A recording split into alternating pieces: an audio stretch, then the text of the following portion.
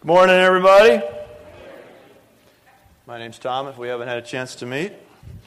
And I'm glad that you're here. And if we haven't had a chance to meet, I hope we do get a chance to meet. Some cool things were happening here as we were worshiping. Some people got some healings going on, including somebody's vision. That's pretty cool, huh? You got to give God some glory when that stuff happens, you guys. You just can't let it slip by. Well, I have a few other things that I've been pondering this week. I thought I was done last week, but once it started, I just started pondering these deep mysteries of life again, and I just got caught up in a few more, and I got to share them with you, all right? See if these things have ever crossed your mind. Why isn't there a mouse-flavored cat food?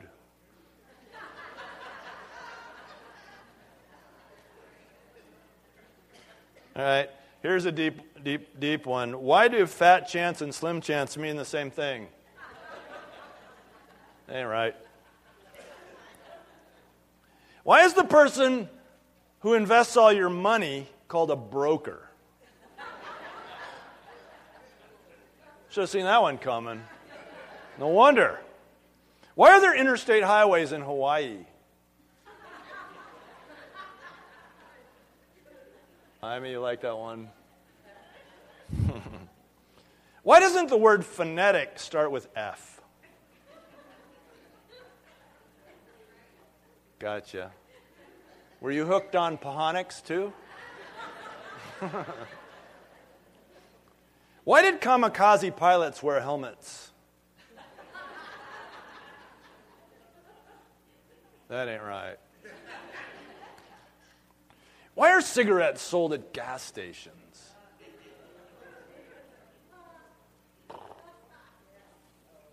Oh, there we go. Okay.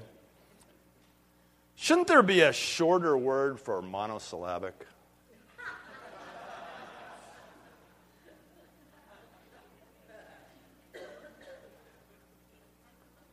Why do people ask, "Can I ask you a question?"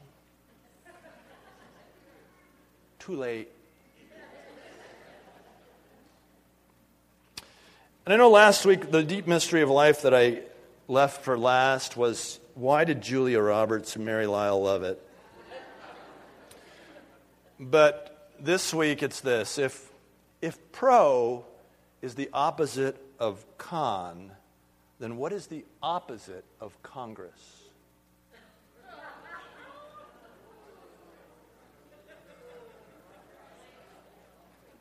See Sue if you didn't get it. She'll, could be a way homer. Oh, I get that. But the big question is the same as last week with Ecclesiastes, is why is Song of Solomon in the Bible? Why is the book, the Song of Solomon, in the Bible? I mean, come on, have you read that thing? Anybody? It's a little embarrassing in spots, isn't it? Oh my gosh, why is it even in there? Here we are in stop number 19 on our Through the Bible series, and we're up to this book called the Song of Solomon, and if you haven't been in there, you got to know that it is definitely like a PG-13 book, because they talk about stuff in there that's pretty hot. They talk about stuff in there that I don't think I could actually read in front of you in church without blushing. So I just want you to know that. And the question comes up then, why is it in the Bible? Well, let's do what we always do with these books. Let's start by looking at the context of it. And to start with, the context of Song of Solomon was traditionally thought to have been written by Solomon. That's why it's Song of Solomon. That's a traditional assignment of authorship. Even though there's no internal evidence in the book that says Solomon's name, we're always happy when we saw that, like in Ecclesiastes and when we see Proverbs and stuff where his name is actually in there. We don't have that in the Song of Solomon. So the authorship is under some realistic dispute. And so some of you in your Bibles, it might not even say Song of Solomon. It says what? Song of Songs, right, because the authorship is in such dispute. But this is one of those cases where at the end of the day it doesn't matter. In many cases when we read the Bible, the context of who wrote it is a pretty big piece of the understanding puzzle. In this case, it's a standalone kind of a thing that it doesn't really matter so much. Now, I think it was written by Solomon, because if you look at the nature of the material and the fact that Solomon had 700 concubines and 300 wives, I think he knew this subject matter. That's just a very non-scholarly guess there, okay? So first of all, it was written by Solomon. The book, Song of Solomon, is a treatise on physical intimacy. It's what it's about. It's a book about intimacy between a man and a woman. There are actually 3 voices in the Song of Solomon. There's the lover, there's the beloved, and then there are the friends who occasionally speak out kind of over their relationship for this really dynamic, steamy kind of thing that happens, because it is unapologetically graphic in how the book, as they behold one another, talk about what they appreciate about each other. Leaving it there, okay?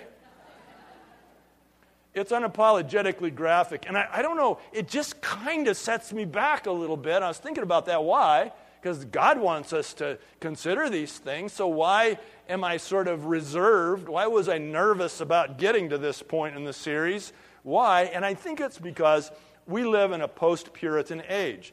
That we are Christians, we are believers, readers of the Bible, who live after Puritanism had its impact on the world, on the church, and especially in America, more so than Europe or other parts of the world. Puritanism had its impact on the church. And so there are shades of that in us as believers. Even though our culture, as a society, we've thrown all that out the window, right, with regard to sexuality and stuff. It's like whatever, and it's all out there and anything goes. But there's still something inside of us that holds to something, isn't there? And some of that is Scripture, and some of that, I think, is leftover influence from the Puritans, really, in our society. Because if you think about when this would have been written, 700, 800, 900 BC, if you think about how much different the world was, so how much differently people would have thought about this topic of sexuality. And partly because, catch this, is that because in those days, they did not have the luxury of the luxury of privacy that we have in these days. You know what I'm saying? And so it was more of an open subject because it was open, if you know what I mean. I mean, it was something that was talked about in a different way than we talk about it today, I think. But I think that as a treatise on physical intimacy, it really celebrates the gift of intimacy between a man and a woman in marriage. It's really a celebration of that as a man and a husband and wife come together in this way. But also I think for me the biggest part of the context of this is that it is an allegory for the intensity of our relationship with God, is what the book is really, how it really feeds us now. It's an allegory for the intensity of our relationship with God. And by that, in case you've forgotten what an allegory is, an allegory is something that it stands alone in itself, but it's also a symbolic representation of something else.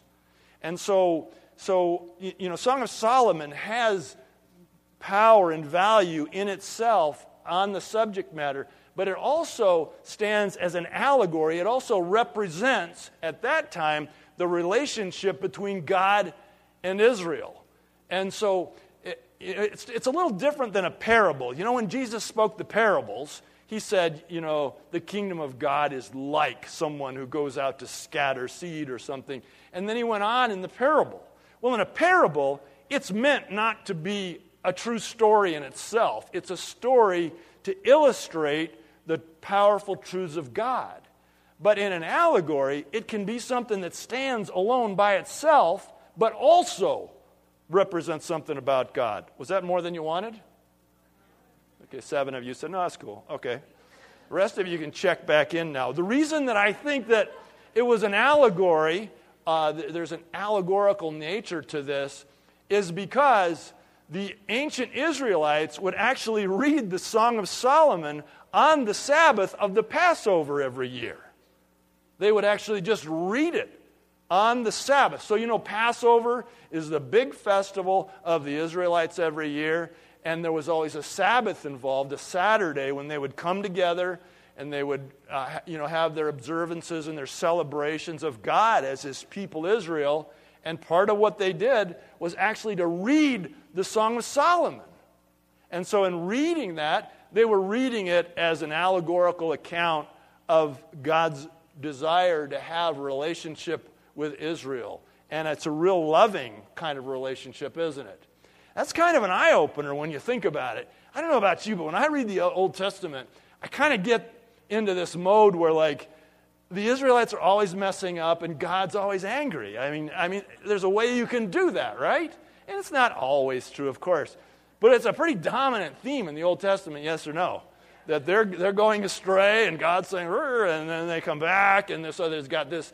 It's more than this. This Song of Solomon is a very different, healthy relationship, whereas, a lot of the Old Testament seems to be devoted to talking about this strained relationship, right? So I think it's kind of an eye-opener to think about that this is the heart of God for Israel, is to have this intense relationship of the God who loves His people.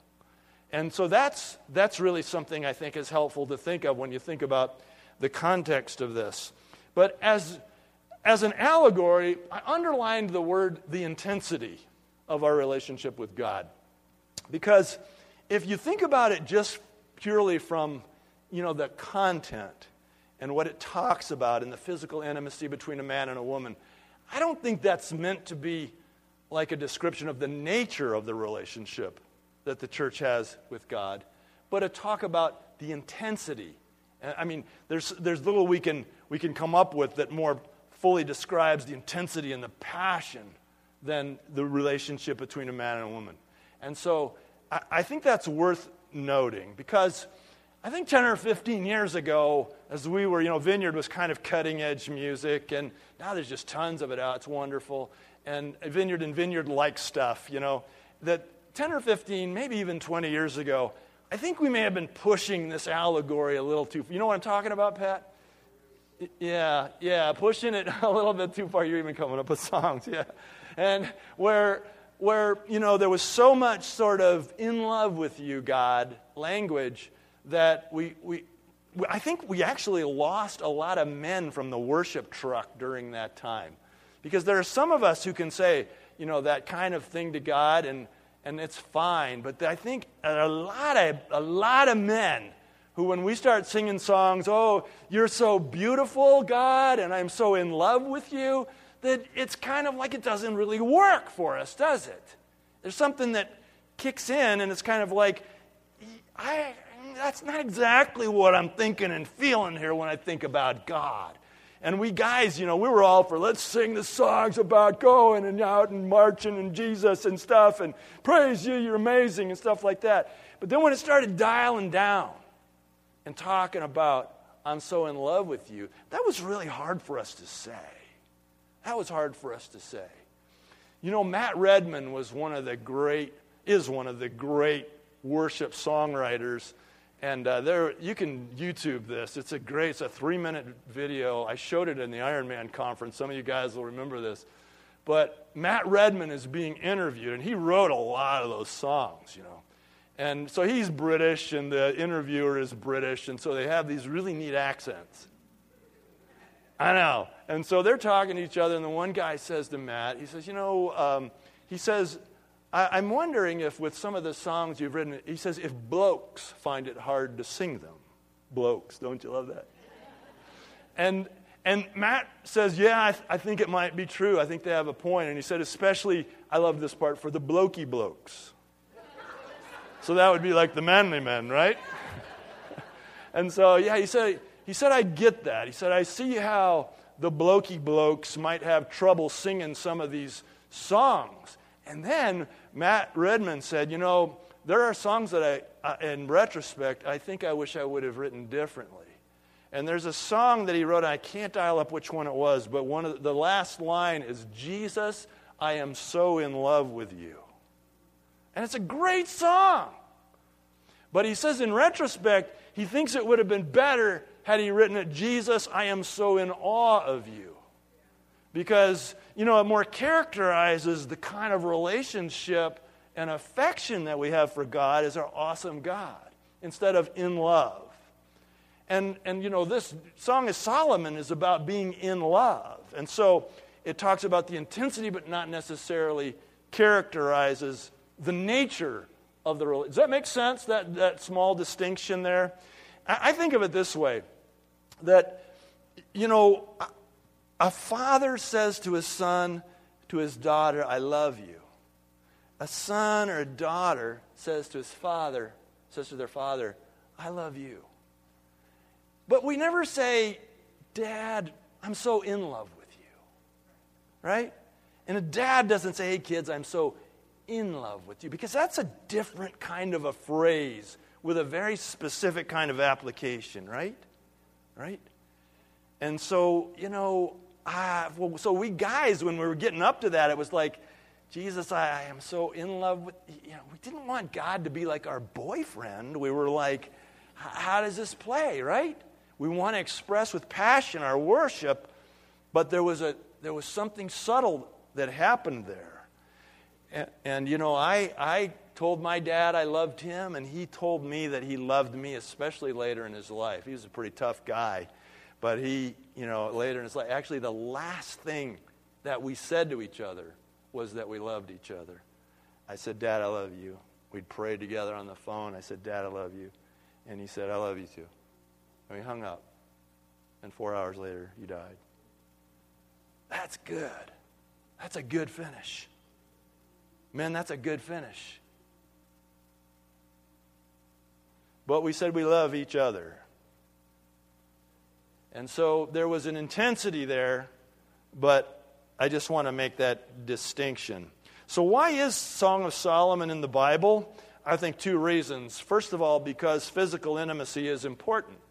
It's an important subject. Physical intimacy between a man and a woman are important. And it's important. And it's something that is meant to be important in God's way. God has established a way for a man and a woman to experience this intimacy. And it is only blessed when it is in the context of how He has established it. One of the terrible things that has happened in our society is that we have been tricked into trading in physical intimacy for sexual pleasure. Physical intimacy can include sexual pleasure. This is God's idea. But sexual pleasure doesn't require physical intimacy to occur, right? I think I'll probably stop there. But that physical intimacy is important to God. It's important to God. And the second reason that I think it's in the Bible is because it is this allegory for how close God wants us to live with Him. How passionate, non-sensually, but how, I should say sexually, because there is a real sensual, it's an experience of the senses to know God. That's why I believe it's in the Bible. Okay, well now each week I usually look for a hot spot, but this week I'm looking for a cool spot in the book of Song of Solomon. I'm looking for some safe landing zone that isn't too hot to land. It was tough, I'll tell you. I kept flying over it again and again, and I go, what about pull up, don't land there. And anyway, I finally landed on chapter 6, verse 3a, the first part of it. And I don't even want you to read the second part of it, because if you read the rest of the book of Song of Solomon, you'll know what that refers to. So now you're all going to look at it, I know. But there's this incredible statement where it says, I am my beloved's, and he is mine. And this is a characteristic of a healthy marriage, that we belong to one another. I am my beloved's. I belong to him. She belongs to me, vice versa. We belong to each other. I'm my beloved's, and he is mine. And there is a sense in which this is an important concept for us to embrace in our lives as believers today, that we belong to God, and that, catch this, in his sovereignty, by his permission, he belongs to us. There is a sense of mutual possession. Let me see if I can explain that a little better. The Bible is clear that we belong to God. For example, in Psalm 100, verse 3, the Bible says, "Know that the Lord, he is God. It is he who made us, and we are his." We're his. We are his people. We are the sheep of his pasture. So there's incredible revelation of the Bible that says, God considers us to be his possession. And you say, well, that was Old Testament. That was before Christ. Wasn't he talking about Israel? Absolutely, he was talking about Israel. But what's happened since then is that Jesus Christ has died on the cross. He's shed his blood, a blood that speaks a new covenant to us, so that we, by his grace, become the possession of God. In 1 Peter chapter 2, verse 9, it says, "But you are a chosen people." You've been picked. He's talking to believers. You are a chosen people. You're a royal priesthood, a holy nation. Catch that? A people belonging to God. We belong to God. We are his possession. That you may declare the praises of him who called you out of darkness into his wonderful light. Now, when you read that last part, answer this question. What is the purpose of your salvation? Why did God choose you and save you? For what purpose? To praise him. To praise him. To praise him. To praise him. To reach down into the middle of who we are and give him our praise. That's why we were born again. That's what we're doing here. That's why worship and our musical worship as an expression is such a high value for us. It's not produced. It's not choreographed. It's done well. It's set up, and then we see what the Lord wants to do once we start doing it. But it's opportunity for us to pull up to the table of God and eat from his hand and to tell him how much we love him. That's why we're saved. But look at that. It says, "But you are a chosen people." Focus on the word "you" for a minute. That's a representation of the church. When Peter says, "But you are a chosen people," people belonging to God, he's talking about the church. I mean, you, as a pronoun, can either be singular or plural. You can say, "You, Don." There, see? Or I can say, "You." We've been over this ground. It's y'all versus all y'all, right? And yuns. And so in this case, it is definitely a plural. So Peter is saying, but you, the church, you are chosen. You belong to God. And you may say, but I thought Israel was the chosen people of God. Buckle up. They are. They still are. Don't miss that. Anybody been to Romans yet, the book of Romans? There's still a remnant. There's still a remnant. Is everybody who's born into a Jewish family saved? Of course not. Is everybody born into a Christian family saved? Not at all. But God always has a remnant, doesn't he? God always has a remnant. And so, well, then how are we the chosen people? Well, because the Bible says that we've been adopted in to the family. We've been grafted in, it says, unto the tree of Israel.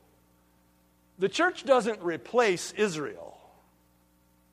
The church is grafted in. And so we become the chosen people.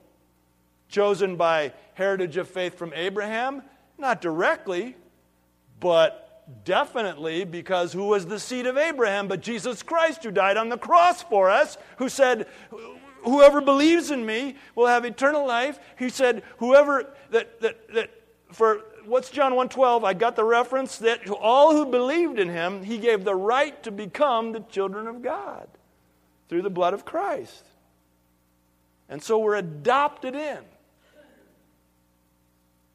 So we are as much chosen as the Israelites, because he chose us, the church, to be adopted in. We are people belonging to God.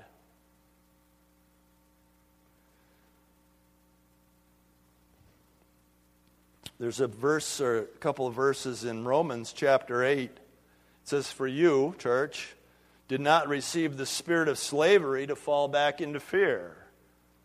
Jesus didn't come to enslave us to the law and our obvious inability to keep it. "For you did not receive the spirit of slavery to fall back into fear." Fear. You know, as unsaved Gentiles, that was really our only option in our response to God, wasn't it? When we became aware of God and aware of our sin, if not for Christ, our only option would have been fear. Being terrified. The Bible says it is appointed unto every man once to die, and after that the judgment. Without Christ, that's a terrifying truth. I got nothing to bring. But we didn't receive that spirit to fall into fear, but you have received the spirit of adoption as sons and daughters. We are the sons and daughters of the living God, by whom we cry, it says, "Abba, Father." Abba, this phrase of endearment, this dad. Not, "Oh, most holy, infinite Jehovah God, we beseech thee." That's fear. But we're invited to call him Dad by his initiative. And it says the Spirit himself testifies with our spirit that we're God's children. Mike, you have that Spirit in you, and it testifies, doesn't it? There's some days you and I, we feel more like good sons of God than others. But the Spirit always testifies inside of our spirit that whether it's a good day or not a good day, we are sons of the living God through the blood of Jesus Christ, what he did for us. That doesn't change. So we belong to God. But in what way does God belong to us? This is a little bit tricky, but we've got to get hold of it. It's so important. Because there's a sense of shared possession in this relationship. That we belong to God, but somehow he belongs to us. The first of the 10 commandments in Exodus chapter 20 is, he says, "I am the Lord your God, and you shall have no other gods before me." Your and have, these are possession words, aren't they? If it's yours, if you have it, it's a very real sense of possession. And he says, "I am the Lord your God. I belong to you. You shall have no other gods." There's no room for you to have anybody else but me. Genesis chapter 17, verse 7, "I will establish my covenant." We've been over covenant stuff here many times. "As an everlasting covenant between me and you and your descendants after you for the generations to come." Catch this. "To be your God and to be the God of your descendants after you." The intention of God is for him not only to own us as he's chosen us, but also that we would own him. Revelation, somebody get that? Revelation chapter 21, verse 3. Talks about the intention of all things, the fulfillment of all things. And it says, "And I heard a loud voice from the throne saying, 'Look, God's dwelling place is now among the people, and he will dwell with them.'" Catch this. "They will be his people, and God himself will be with them and be their God." So there's a powerful sense of God inviting us to possess him. "I am my beloved's, and he is mine." A sense of shared possession. Now, this doesn't mean in any way that we're God's equal, does it? This is where we have to walk carefully. We're not God's equal. God will always be infinitely greater than anything we can not only understand, but even imagine. God is infinite. How long is it going to take you in heaven? Some of you are wigged out about eternity. Oh, it's forever and ever. How long is it going to take you to know everything there is to know about God? He's infinite. We never can. Every moment will be a new moment. We're already behind schedule. We can never catch up with His magnitude. There is no end to it. And so this is God. And we must understand that as God invites us to possess Him, He's not shrinking Himself to be our pocket Jesus. To get out, I think I need a little Jesus on this. I'm up for a promotion. I'm going to put a little Jesus juice on that. I'm just going to, all my marriage is in trouble. Jesus, go get her. Go straighten her out. Jesus Christ does not fit in our pockets. Jesus Christ does not fit in our pockets. He is the King of Kings, the Lord of Lords. He's the God of the universe. Nothing changes when we enter into His possession. But He has invited us also to possess Him. Here's how I think it works. So when my children were small, they were handed to me. Just a little bundle of protoplasm. And kind of the universe was saying, give it your best shot. Good luck, buddy. But I knew that I possessed them. They were my possession. They belonged to me. They knew that I possessed them. But what is also true, especially with our daughter, is that they possessed me. She possessed me. There wasn't anything that she would ask for that I wouldn't try and get for her. And she knew it. And so here I am, gargantuan in comparison to her. She was 2 pounds 4 ounces when she was born. Struggled all the way down to 1 pound 15 ounces before she turned around. Now she's a mama with babies of her own. Yeah, thank you, Lord. But she knew at a very early point that she owned me. It was great. It's even better with the granddaughters. No responsibility whatsoever. I'll give you anything you want. You should have more chocolate. Your parents are coming soon. You should have that.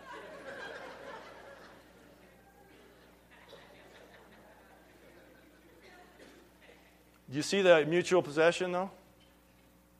It doesn't change anything in the relative nature of the size of us, but the possession is mutual.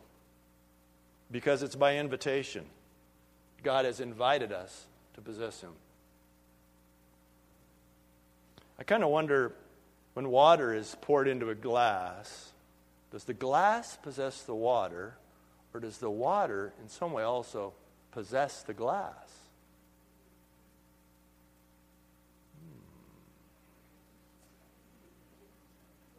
Anthony, you're going to be thinking about that all week long, you know that? I just want you to understand that there's a relationship in both directions, and we as 21st century Americans tend to categorize things so much that we fail to appreciate the dynamic relationship between something like the water and the glass. But it helps us to embrace our relationship with God. I belong to you is the word of the Lord. It's that we belong to God. You belong to God. The ramifications of us belonging to God are really endless, aren't they? I mean, how does that work out? Well, if I belong to God, that means I'm not my own, which is exactly what the Bible says. So that God can do with me whatever He wants, and it's okay. I don't belong to myself anymore. If God wants to make me great, or if God wants to spin me like pocket change and put me in the bubblegum machine for His enjoyment, that's okay because I belong to Him, and I trust Him to do with me the thing that brings Him the greatest glory and pleasure. I belong to God, there is a powerful sense of surrender that has to go with that, right? I belong to you, Lord. And just what I want you to embrace this morning as we move into some response time to God is just claiming your place in the family. Finding your place at the table of God. Living from that place. Claiming your place in the family. You belong to God. That means He's made a place for you at the table. And it's a 24/7 relationship. You know, Karen and I are always married. Right now, she's not in the room. She's back there with the middle schoolers wondering how long I'm going to go. But we're always married. That never changes. It's an obsessive kind of relationship. I am obsessed with her. We don't have a relationship where we show up once a week and tell each other how great you are and then split and say, I'll see you next week. It's an ongoing, pervasive relationship. And I believe that's what God is calling us to. He said, take your place at my table.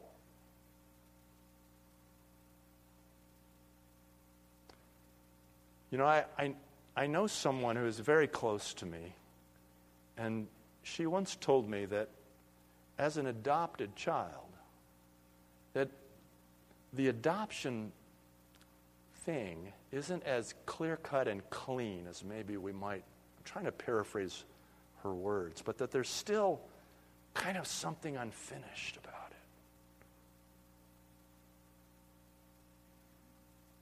Grateful to some parents who adopted her, of course.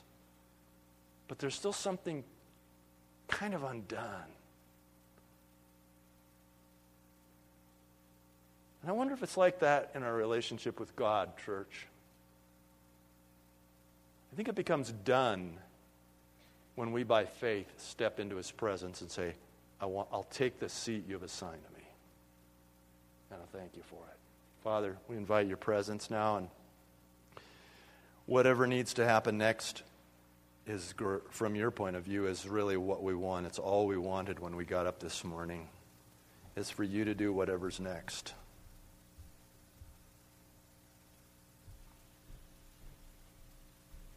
So come, Holy Spirit. We come as your fully adopted sons and daughters, the church, grafted in somehow to the mystery of your chosen people. We take that place. And in the name of Jesus, I pray for a flow of your Holy Spirit in this room to do whatever your Holy Spirit wants to do.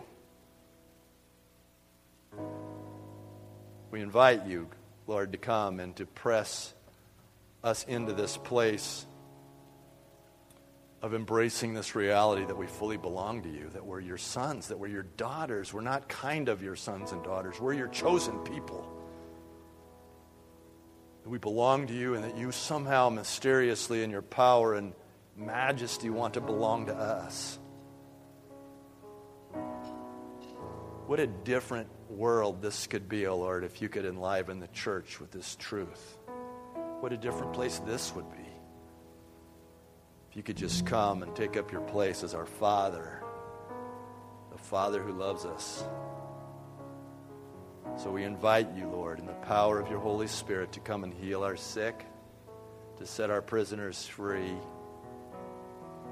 to counsel those who are troubled in their minds, who need to be set free from chronic issues in their minds. Come, power of the Holy Spirit. And come, Father, and save those who are ready to come to you as Savior and Lord of their lives. Just come and show them their place at the table and what you've done to make it so. Father, come, we pray in Jesus' name. Amen. Would you stand with me, church? I'd love for some of our prayer team to come up on both sides and just be there available. If somebody here would like to receive prayer for something in your life, just come on up to these guys and they'll be here to pray with you. And also, if here at the Vineyard, however you're stirred, if you want to, you can come up. You don't have to be asked or invited. Just if you're stirred in your heart to respond to God in some way, then As long as it doesn't cause trouble for the people around you, just come on up. Just do what's in your heart to do.